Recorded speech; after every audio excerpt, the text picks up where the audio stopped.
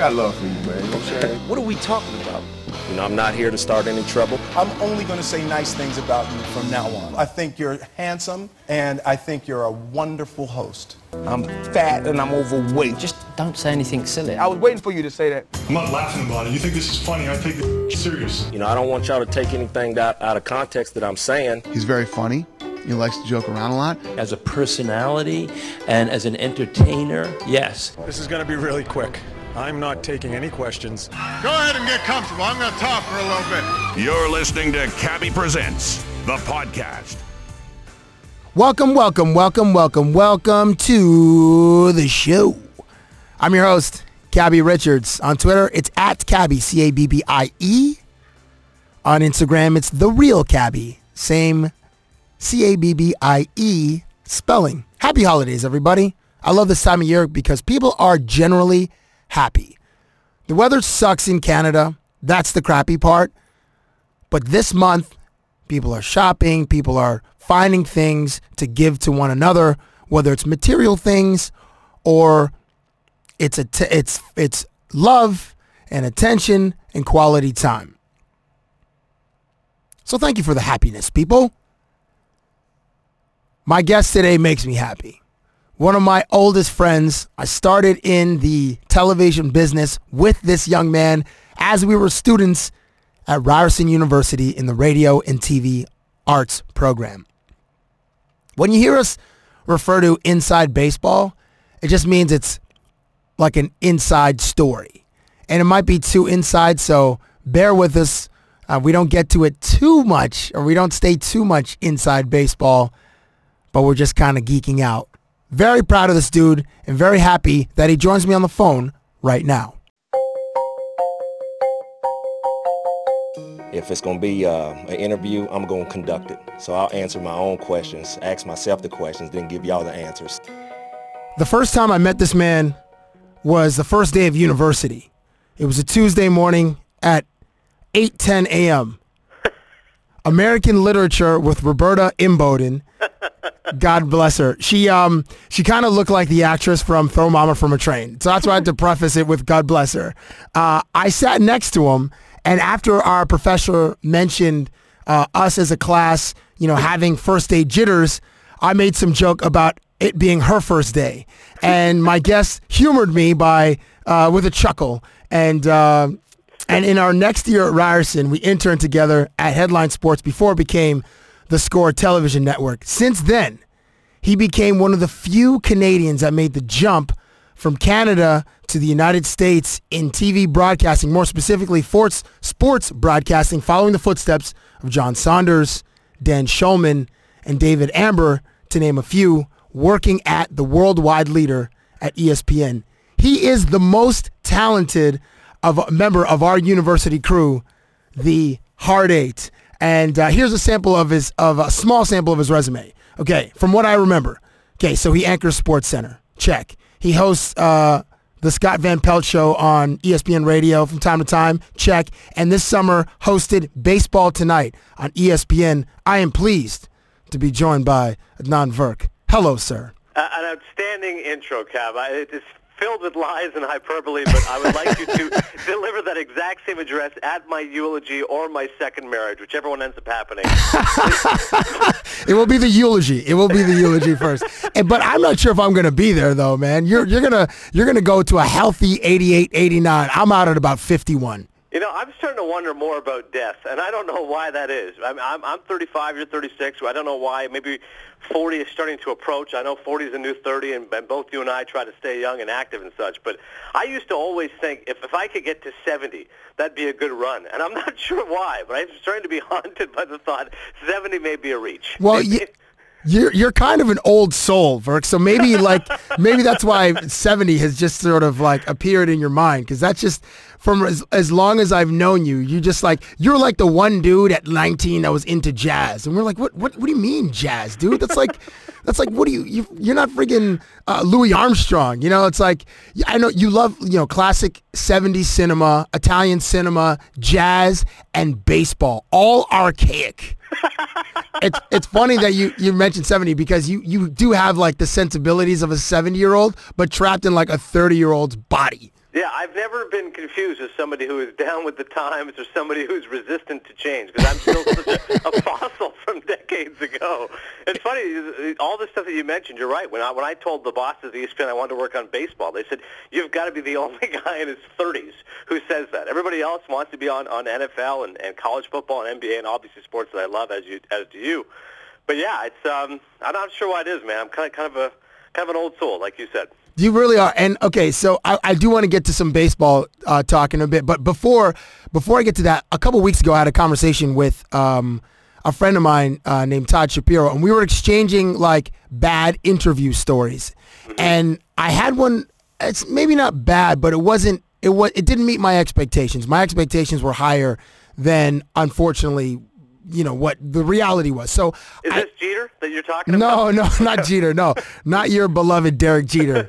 Derek Sanderson Jeter from Kalamazoo, Michigan. I only know that stuff because of you. Like, it's so unnecessary to say his middle name, and yet I just continued to do it all those years. Yeah, you do. And do you say it on SportsCenter also, or on Baseball Tonight? I still do. And then people, there's like one or two hockey fans who look kind of like, Derek Sanderson. You mean like the Bruins guy? I'm like, yeah, Jeter's dad is a doctor, help with drug rehabilitation, help the Bruins star. They're like, okay, yeah, whatever. Why don't you just call him Derek Jeter? I'm like, hey, old habits die hard. Is that how he got his middle name? Yeah, exactly. Dr. Charles Jeter helped the Bruins star Derek Sanderson, who was suffering from like alcohol rehab, and got him through it. And then Jeter's dad, named his son after Derek Sanderson, the former Bruin. Oh, I had no idea, dude. I'm just learning. People are learning on the Cabbie Presents podcast.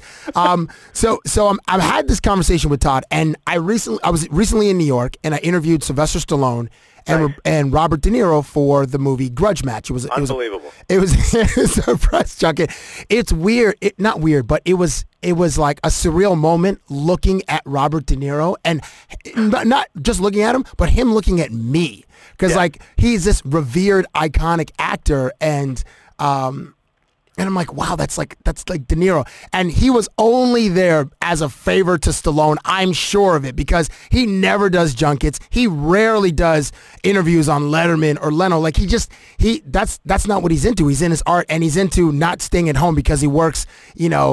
The guy does 8 movies a year, much like you. You have like 8 jobs at ESPN. You just don't like being at home. Well, I was going to say, the reason why De Niro's doing these junkets, you know what that means. The movie's absolutely dreadful, and he's doing everything he can to promote this turkey because he knows it's opening Christmas Day. Maybe he invested some money into it. He's like, hey, listen, I'm willing to put my face out there, right? Because if it was a great movie, you're right, he would just do the typical De Niro, which is just hang out in his lair and just do his method acting, but hanging upside down, whatever he does, because he knows it's awful. He's like, all right, I'll just, I'll suck it up and do it. I want to know, did you do a De Niro impression to him? Because no. you're one of the few people that I know would be gutsy enough to try that. No. When you're looking at a legend, I just all respect due.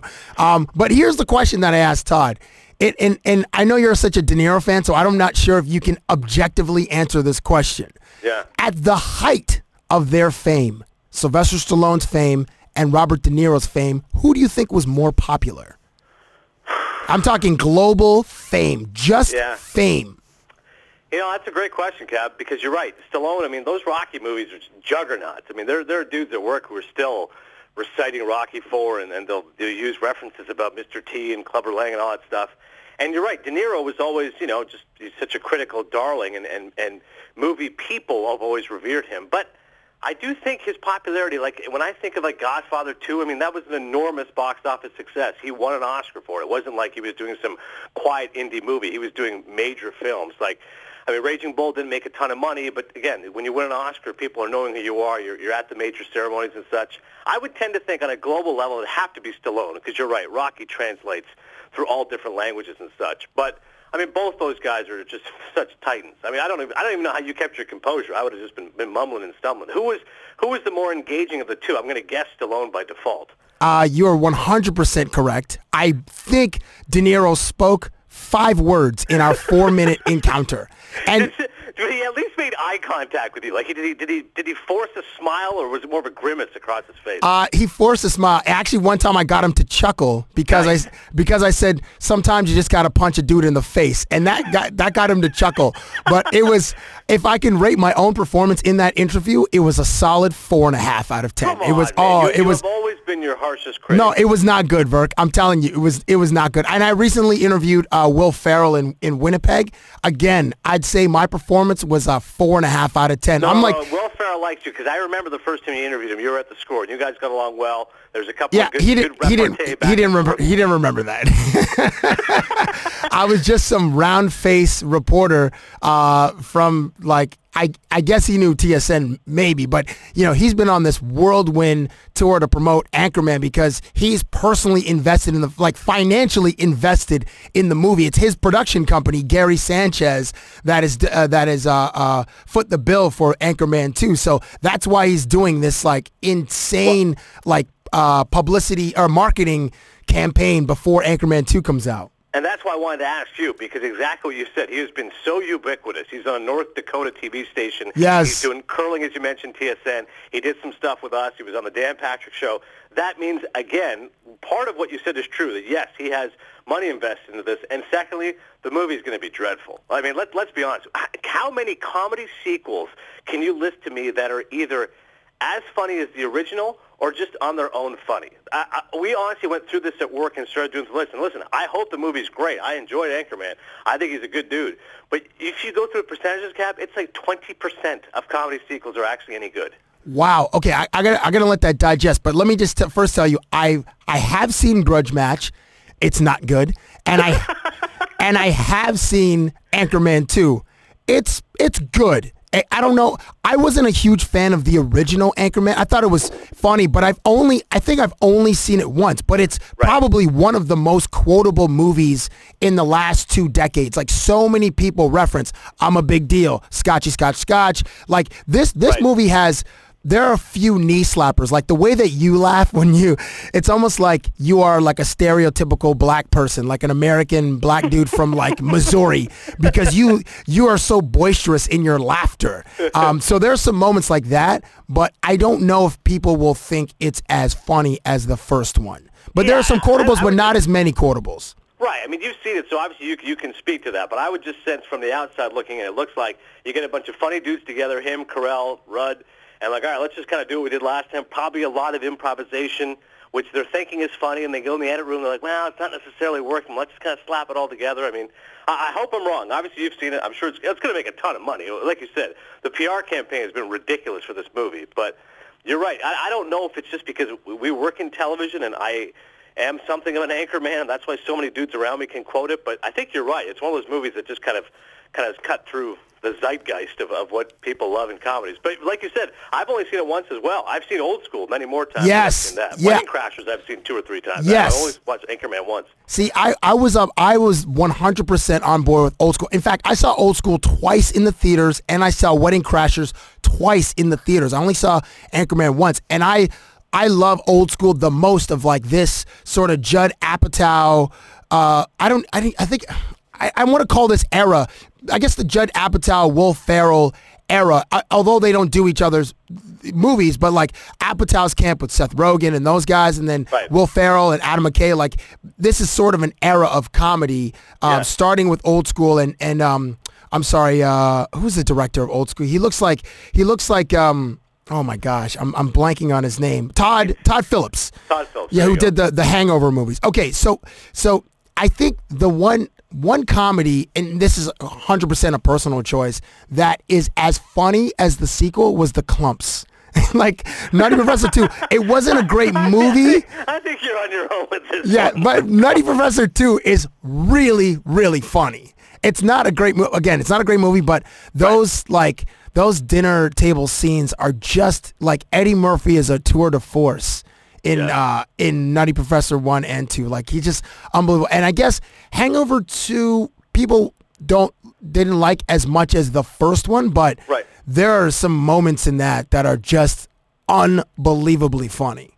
Yeah, I guess it kind of felt like too much of a kind of a lazy remake. You know what I'm saying? Like rather than he's with a stripper, he's with a tranny. You know what I mean? But the tranny part is like disturbing.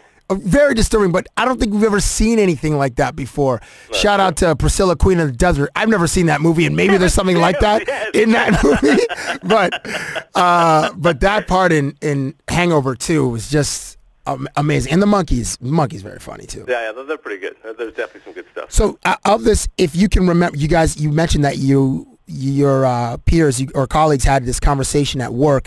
Yeah. Trying to find the comedies that at least equaled equaled its predecessor. Sorry, the sequels. Did you guys come up with a list or like some titles that you believe that are as funny as the original film? Yeah, we just started throwing movies, Cab, and I remember the ratio was poor. Like we can even do it right now. It was like Naked Gun. I'm like, no, Naked Gun 2.5, terrible. The original, was it bad? I don't remember Naked Gun 2.5. One of my favorite comedies. The second one, no, not nearly as funny. You go to like the vacation movies. Again, some guys are just nostalgic. Like, no, Christmas Vacation's great. Or, isn't Christmas Vacation the third one? Yeah, third one. European Vacation was the second.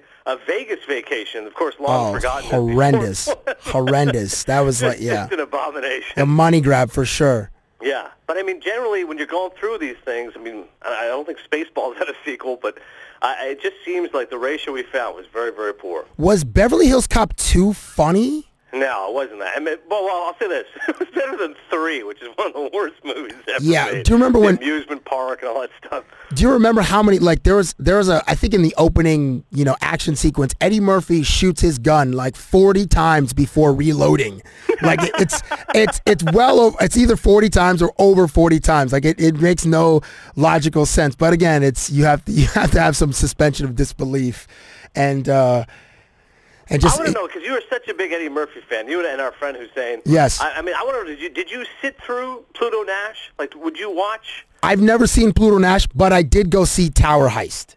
Jeez. Or The Heist, or what was it? Tower Heist or The Heist? Yeah.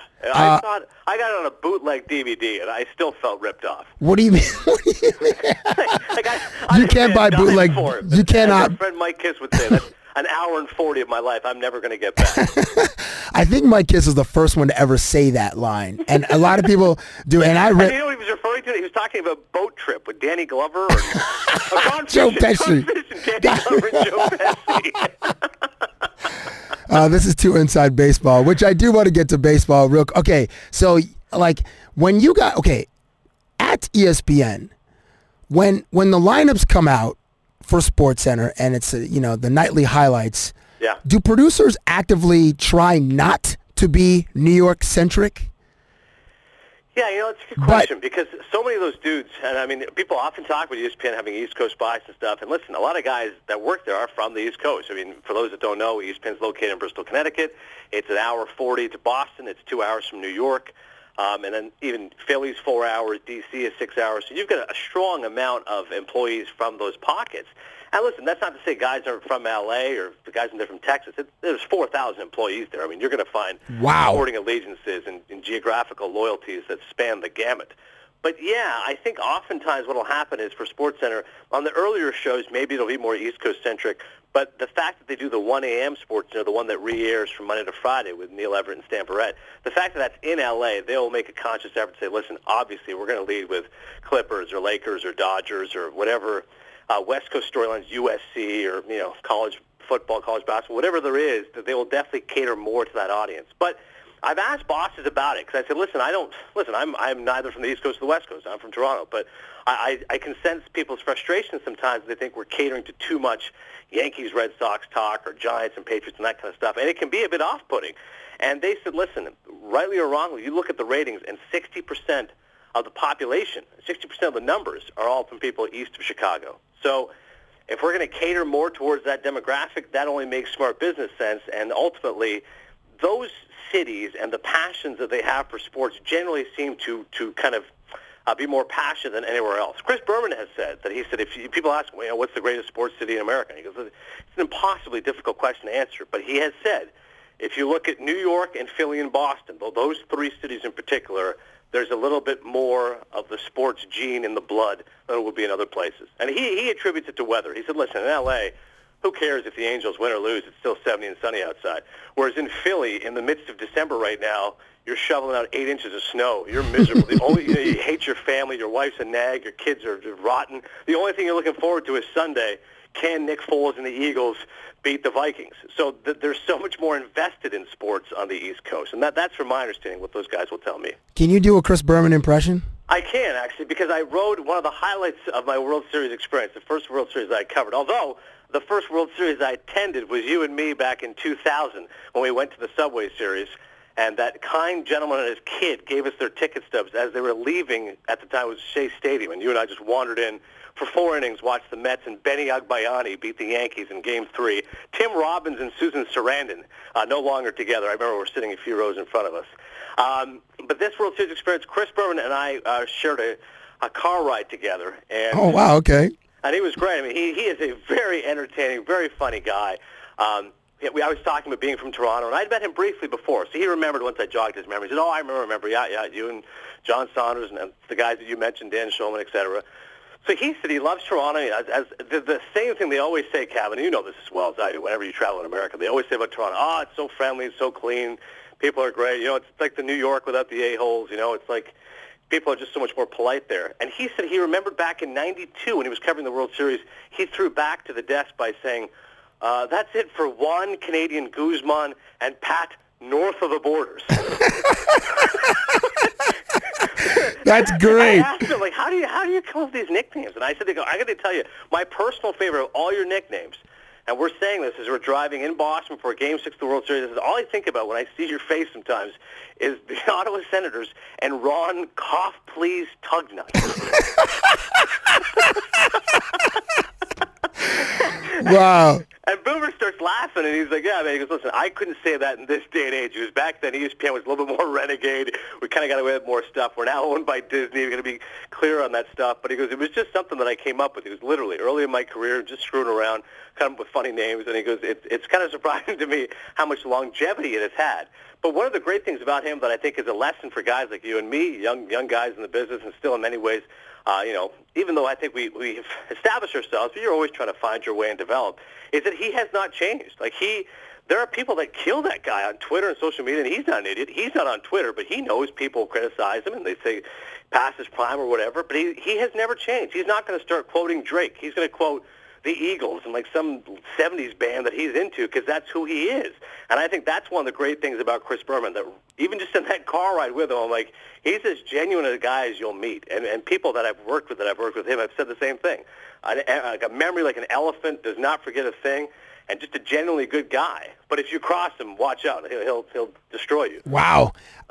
Is Chris Berman the person that people ask you about the most when 100%. You are out or at an event or on location or whatever? Is it him? Not even close, Kev. 100%. When I was at the World Series, St. Louis, I just went down. I know you've done this too. You just want to sit in the stands for a little bit because the press box, you're so far away, you feel like you're just secluded from the real action. So I was sitting a few rows behind, and right away, a couple of guys happened to recognize me. And it's Chris Berman coming today. Oh, what's Chris Berman like? He is, without question, an entity unto himself. I mean, he's been there for 34 years. He's got a star on the Hollywood Walk of Fame. What I found fascinating as we were riding the car, he said to me, because the way Boomer talks is he doesn't use verbs. He's kind of like Pat Summerall that way. So what he said to me was, he goes, I've been enjoying you on baseball. I said, thanks. He goes, you've got a real passion for it. I'm like, thanks. But when he goes, people look at me, they think football, but it's baseball. So what he was trying to say was, people look at me and think I'm just a football guy, but actually I love baseball as well. And if you see Frank Caliendo and those guys do impressions of him, that's the key to the impression, is to not actually use any verbs. For example, you love the Titans, Eddie George. So if Boomer was talking to you, it was cab, a vehicle, cab, Eddie George, Titans, good, McNair, the Titans, Jeff Fisher, a good guy. It's just kind of a stream of consciousness of names that he associates. Oh, you're making him sound like a mumbling child. Yeah, like that, the last time I saw him in the hall, I just walked up to Rough Riders. And that's his way of saying, yes, you're Canadian. The Saskatchewan Rough Riders won the Grey Cup. Congratulations. Well, thank you. He gets so much love here in Canada because he shows love to the CFL. I remember once he gave Milt Stegall props for setting the all-time touchdown record a few years back when Milt was still playing, obviously. And I just fist pumped the screen. I'm like, yes, Berman. Like anybody who endears themselves to Canadians, you'll get a pass in Canada forever. I remember Michael Moore in one of his documentaries. He's like, oh, Canadians you're talking about how violent America is, and right across the border from Detroit is Windsor, and he was like opening people's doors in Windsor, and people's doors were unlocked. You're right. Yeah. What was that? That was one about the healthcare system and stuff. What was that one called? Oh my gosh. It wasn't Sicko. It was. It was Sicko. It was Sicko. Okay, right, yeah, right. and then someone did it recently on the. Was it Giamatti? Giamatti. Yes, it was Golden Giamatti. Globes. Yes. Yeah, when he won the Best Actor Golden Globes, he said, I'd like to thank the great city of Montreal and the wonderful country of Canada. Those people have been so great to us. Yeah, and I remember you tweeted about that. You said, hey, nothing makes us happier than getting a shout-out. That's right. Okay, so Mets real quick. What's up? How do you feel about the Curtis Granderson signing? I love the U-turn that you just made. We're talking about Boomer and Milt Stegall. We go to Granderson. Yeah.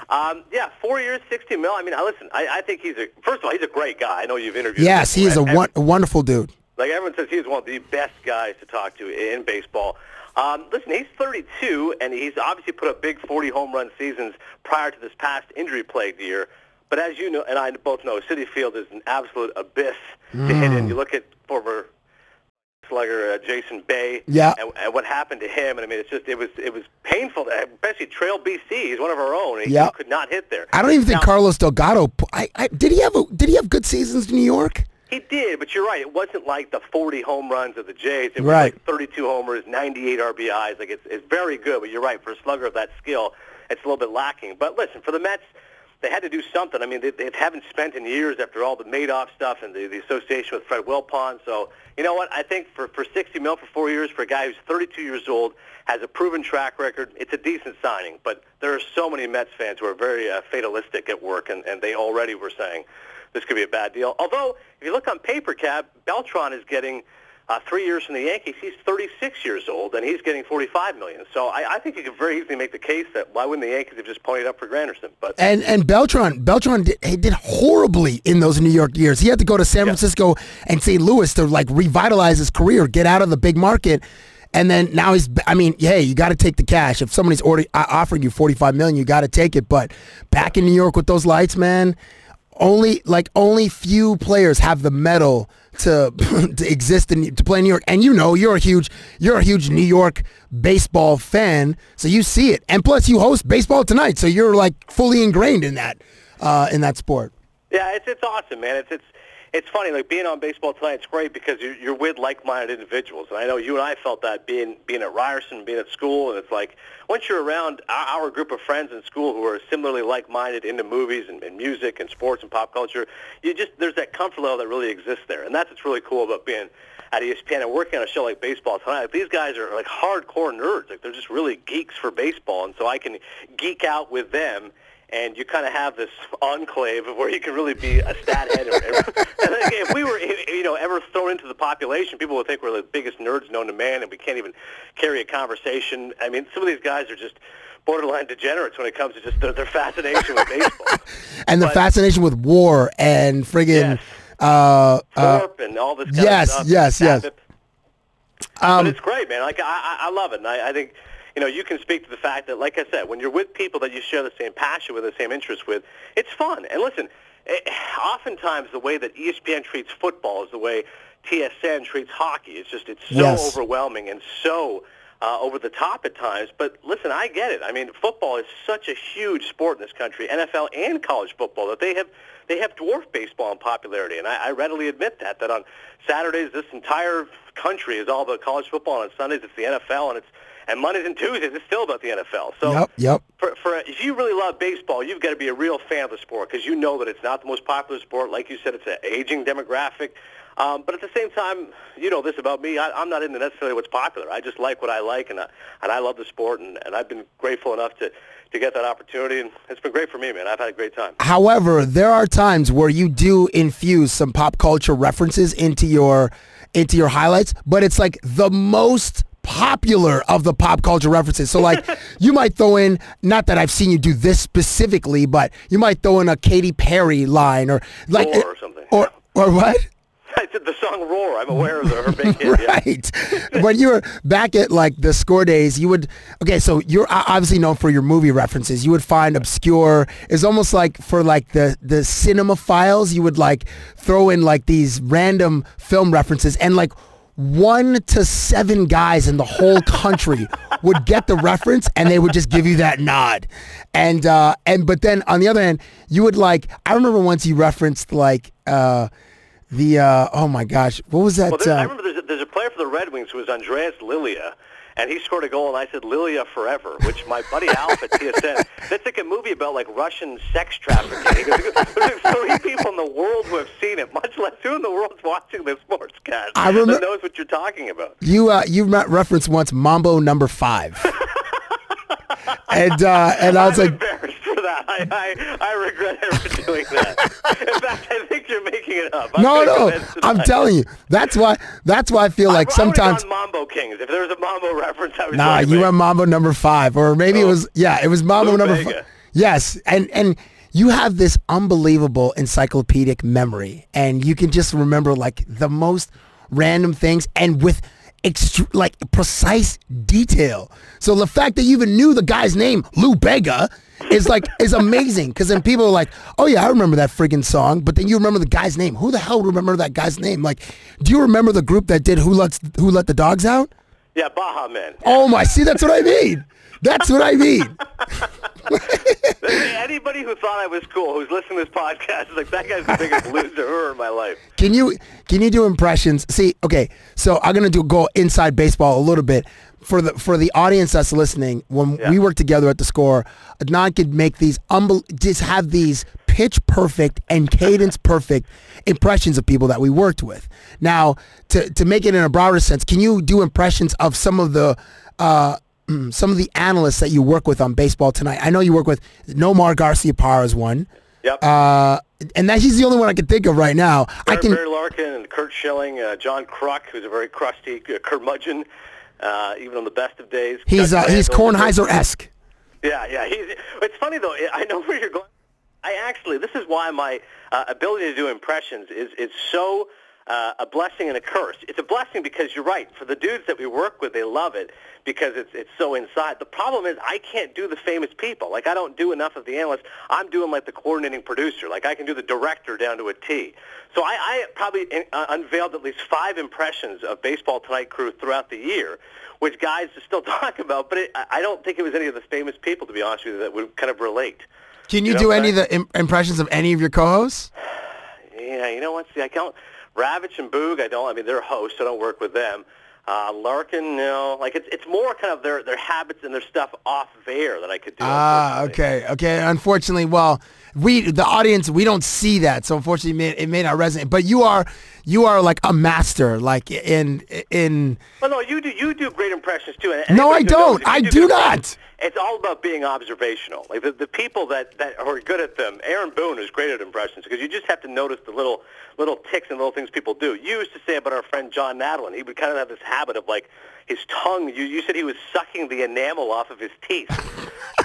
Like, it's such a visceral image of a man who's literally trying to struggle to just give himself a root canal. Like that's what you have to do when you do the impression. You have to notice little things. Do you? Okay. Well, some people might. I was just with Randall yesterday. Some people might know RT, who's a music video director. He's been on this podcast a few times. I'm not sure if people would know him to see him or know him well enough to know an impression of our dude RT, but really just one sentence. Can I curse, by the way? Is that okay? Yes, of course. We'll bleep it out. Okay, so basically the biggest thing about Randall is he would try to explain things to you. And so if you were seeking counsel perhaps in a dark time and saying, Randall, I'm just trying to find the light. I'm just trying to get to the tunnel. What do I do? And his advice, both I think profound and yet elegantly simple, would be just can do whatever. That's like the most famous one that among our crew. This is so inside baseball though. This is like two comic book nerds talking about like an indie comic book label that released like a 6-part series that rivals a manga title or something. Like this is how inside baseball we are. There's a bit on Van Pelt and Rusilla's radio show where they have something called Who's the Nerd? And basically exactly what you said, video game stuff, comic books, movies, TV shows, cult stuff, and they all think that I would do great on it. I'm like, no, actually, I'll do well, you're right, to a point with some of the movie stuff, but like, I don't know about Gru comic books and like the different levels of Zelda and stuff like that. Yes, Zelda. Hardcore nerd to know stuff like that. I think our boy Ari would do pretty well. Actually, Ari and Nigel would kill in the comic book realm. So I sent you a text, or tell the audience. I sent Adnan a text the other day, and I said, because of your influence, and I've known you since 1996. So it's almost 20 years, a better part of 2 decades. 17 years we've known each other. So I sent you a text saying, if without your influence, and when we were younger, you were a huge Philadelphia Flyers fan, Philadelphia Eagles fan. Your baseball team, it varies between, it's in New York, so it's either the Mets or the Yankees. I mean, you love Gary Carter, but then you revere Derek Sanderson Jeter. Right. And your basketball team, it was Knicks, I believe, yeah? Yeah, but it's funny, now that I'm here, I really try to rep the Raptors because, I mean, I feel shame that I don't rep enough Toronto teams. I don't know if you found this as well when you travel in the States, but wherever dudes are from, I mean, they are fiercely loyal to their city and its sports teams. They find it staggering that a guy from Toronto could be a Flyers fan and not a Maple Leafs fan, which yes. It's a little odd, but I mean, they're blown away by it. So I try to rep the Raptors. I was watching last night's game, but Jack Armstrong singing away. Good to see Sam Mitchell finding employment now. He's sandwiched between Rod Black and Leo Rowland. Yes, we have him over at TSN. Yeah, he's great. So without your influence or in like the late 90s, I became a Philadelphia Flyers fan because of you, and I started watching the Philadelphia Flyers, and I despised the Toronto Maple Leafs fan base. And I remember celebrating that game that the Flyers held the Leafs to, was it 6 shots in a game or 6 shots in the third period or something? I feel like it was 6 shots in an entire game, in a playoff game. The Jeremy Roenick-led Philadelphia Flyers. 2004, yeah. And because of you, I was introduced to Mike Richards. And I'd only heard of Mike Richards through you, and I didn't really, and I guess I saw some highlights. But then when I met him, I only approached him because of what you had put in my head. Right. And now Mike Richards has become my closest friend who is a professional athlete. So I want to say thank you to you for that, for introducing me to Philadelphia. And then this dude who I've become very close, and actually we hung out. They were in here. They beat up the Leafs 3-1 on a Wednesday night, and we hung out on Wednesday and Thursday before they're playing in Ottawa this weekend, but so I want to say thank you for that. That's a sincere compliment, Cap. I really appreciate that, man. I think it's interesting for what you do because you are so close to these athletes. In some ways, it's terrific because you have access to them that conventional media would not have. And like you said, this is kind of an extra benefit to that, is you can actually develop friendships with these guys because they let their guard down around you, and that's something that you do not get enough credit for. People don't realize that a lot of athletes are not necessarily going to be warm and sincere and open up to talking to the media, and yet it's to your credit and your ability to keep people at ease that you're able to get that out of these guys. I can't tell you how many people have told me over the years, I've never seen Kobe Bryant like he was with Cabby, or I've never seen, whichever athlete, Peter Forsberg, the way he was with Cabby. Mike Tyson with Cabby. I mean, there's certain guys, and that's to your credit, they put them at ease. And I want to say about Mike Richards, the next time you speak to him, if he can engineer his way back to Philadelphia, I know he has no interest in ever returning, but please tell him to come back. We are in dire need of his heart and soul and a player like him. Richie was the man for us. How did you become a Flyers fan? I don't understand. The Flyers, the Eagles, like how did you develop your sports allegiances when you were forming them in, I guess, as in elementary school or in high school? No, you're right, man. It's a great question. People ask me constantly. People are consistently wrongly identifying me as a Leafs fan or a Bills fan at work, and oftentimes I just don't care. I don't even bother correcting them anymore. But yeah, the Flyers one started because My brother and I, big hockey fans as kids growing up, and he was a huge Oilers fan. He loved Gretzky. So in 85 and 87, the Oilers played the Flyers, so naturally I just cheered for the team against them, just being, sibling rivalry. You know what that's like with your brothers as well. So I just became a huge Flyers fan for that reason. I loved Ron Hextall. I loved the way he played. He was so feisty, so aggressive. I had a bad temper as a kid, so I had the ability to throw his stick around all the time. So that's where that came from. The Eagles, I was a big Randall Cunningham fan. Nice. And where we grew up in Kingston, Ontario, we used to always get Eagles games, those weekly CBS games with Summerall and Madden, which I view with such nostalgia now after Summerall's passing. And I remember those games was always either Eagles games or Giants games. I figured, well, I already like one Philly team with the Flyers, might as well make it the Eagles as well. And one of the cooler things of being at ESPN, last year I got to do an NFL show with Eric Allen, and just to listen to the stories. I know you love football. I mean, the stories of Reggie White and the late Jerome Brown and Seth Joyner and that Buddy Ryan. I mean, that was a real thrill for me. I know you know what that's like when you actually meet guys that you looked up to years ago as a kid. It's always kind of surreal, but really cool. I once I filled in for Michael Landsberg on Off the Record here on TSN, and one of the guests was Eddie George, and nice, your guy. he was on, he was in a studio somewhere in Arizona or wherever he was, or in Los Angeles, so he couldn't see me, but I could see him on the monitor. So we do the interview, and it's, I kept it light, and then after the interview, I said, Eddie, you were my first man crush. I started following you.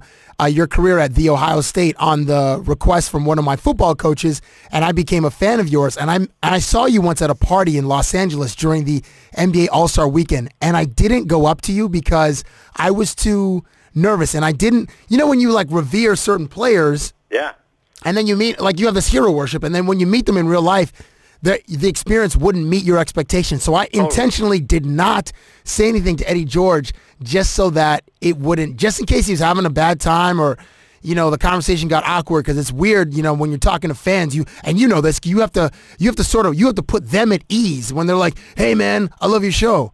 Cool. And then there's a few seconds of silence and oh, thanks man. And then you feel like you have to kind of you don't want the moment to be awkward. So you have to make them feel comfortable. I'm sure you do this. So that I didn't want that situation to happen with Eddie George. But I told him, he's like, man, you should have said what's up. And I was like, man, I was too much of a fanboy. I would have probably snorted, or it would have been terrible. I would have just been a disgusting mess. But who's the guy? Because Eddie George was still, you were in your teens at that time, you know what I'm saying, when he was really a star with Ohio State and then with Tennessee. Who's the guy, as a kid you grew up idolizing? Because I think that would be the most fascinating if you then had to talk to that person. You mentioned I used to love Gary Carter, the late Gary Carter. Hextall I loved as a kid. Who's the guy for you that as a kid you were admiring? Because I think that would be fascinating if you now talk to him. There were two. It was Bo Jackson and Frank Thomas. And I got a chance to interview Frank Thomas when he played 1 year in Toronto, or maybe 2 years. It was he had a great year in Oakland, and then he signed with Toronto. And I can't even remember what the bit was, but Frank Thomas at one point did a kick in the air, he kicked over my head. I was like, dude, you are limber. But he's when I approached him, he had seen my interviews on the Score, and it was it made me feel I hadn't had that kind of feeling before. It was pretty surreal, because I remember that Leaf 90 rookie card, and that was it was the Ken Griffey Jr. rookie card, the Upper Deck 89, and then the Frank Thomas Leaf 90 rookie card. Those are the two most valuable baseball cards in my youth.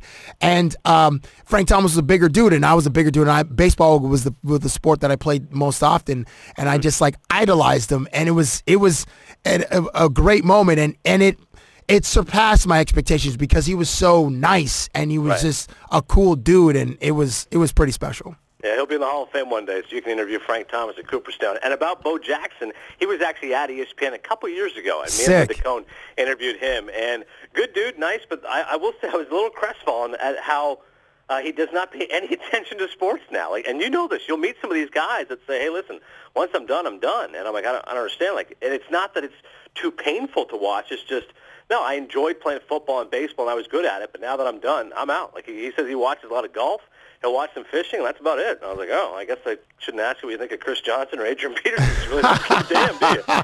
I saw he had a 30 for 30, right? Yeah, he did. And at the end, he's like an archer. Like he's got he just does bow and arrows in his garage or in his on his acreage and wherever he lives. So yeah, he doesn't. He's not much of a sports fan. But you will continue to be. I will continue to be, and you will continue to entertain and inform those on SportsCenter or Baseball Tonight or wherever we see you smiling and we see your eloquence on the set at ESPN. I know you got. I've kept you for a while, and I do appreciate your time, Virk. And I just got to say how proud we are of you, man. Like all the dudes in the Hard Eight and everybody who, like Canadians that see you when they travel to the U.S. Like, oh, I see tweets about it, and keep it up, man. You're absolutely an inspiration for many of us, dude. I appreciate it so much, Cab, and I'm so proud as well of your success, and it's kind of staggering to me, and I'm sure on you at some levels. You look back at where we were in '96, going to the Score together, John Melville. Trying to impress our man way back when. Yes. With Mark Hebscher and Sansoni. That's right. Yeah. It's pretty funny for me sometimes. I look back and how far we've come, but I am proud of you, man. I mean, the success we've achieved, I feel in a lot of ways it's been done together, and the fact that we worked at the same place, and people often find it very surreal when I tell them, I know Cabby, I went to school with him, and Roberta Imboden, and all the stories. Billy Noble's our old teacher as well.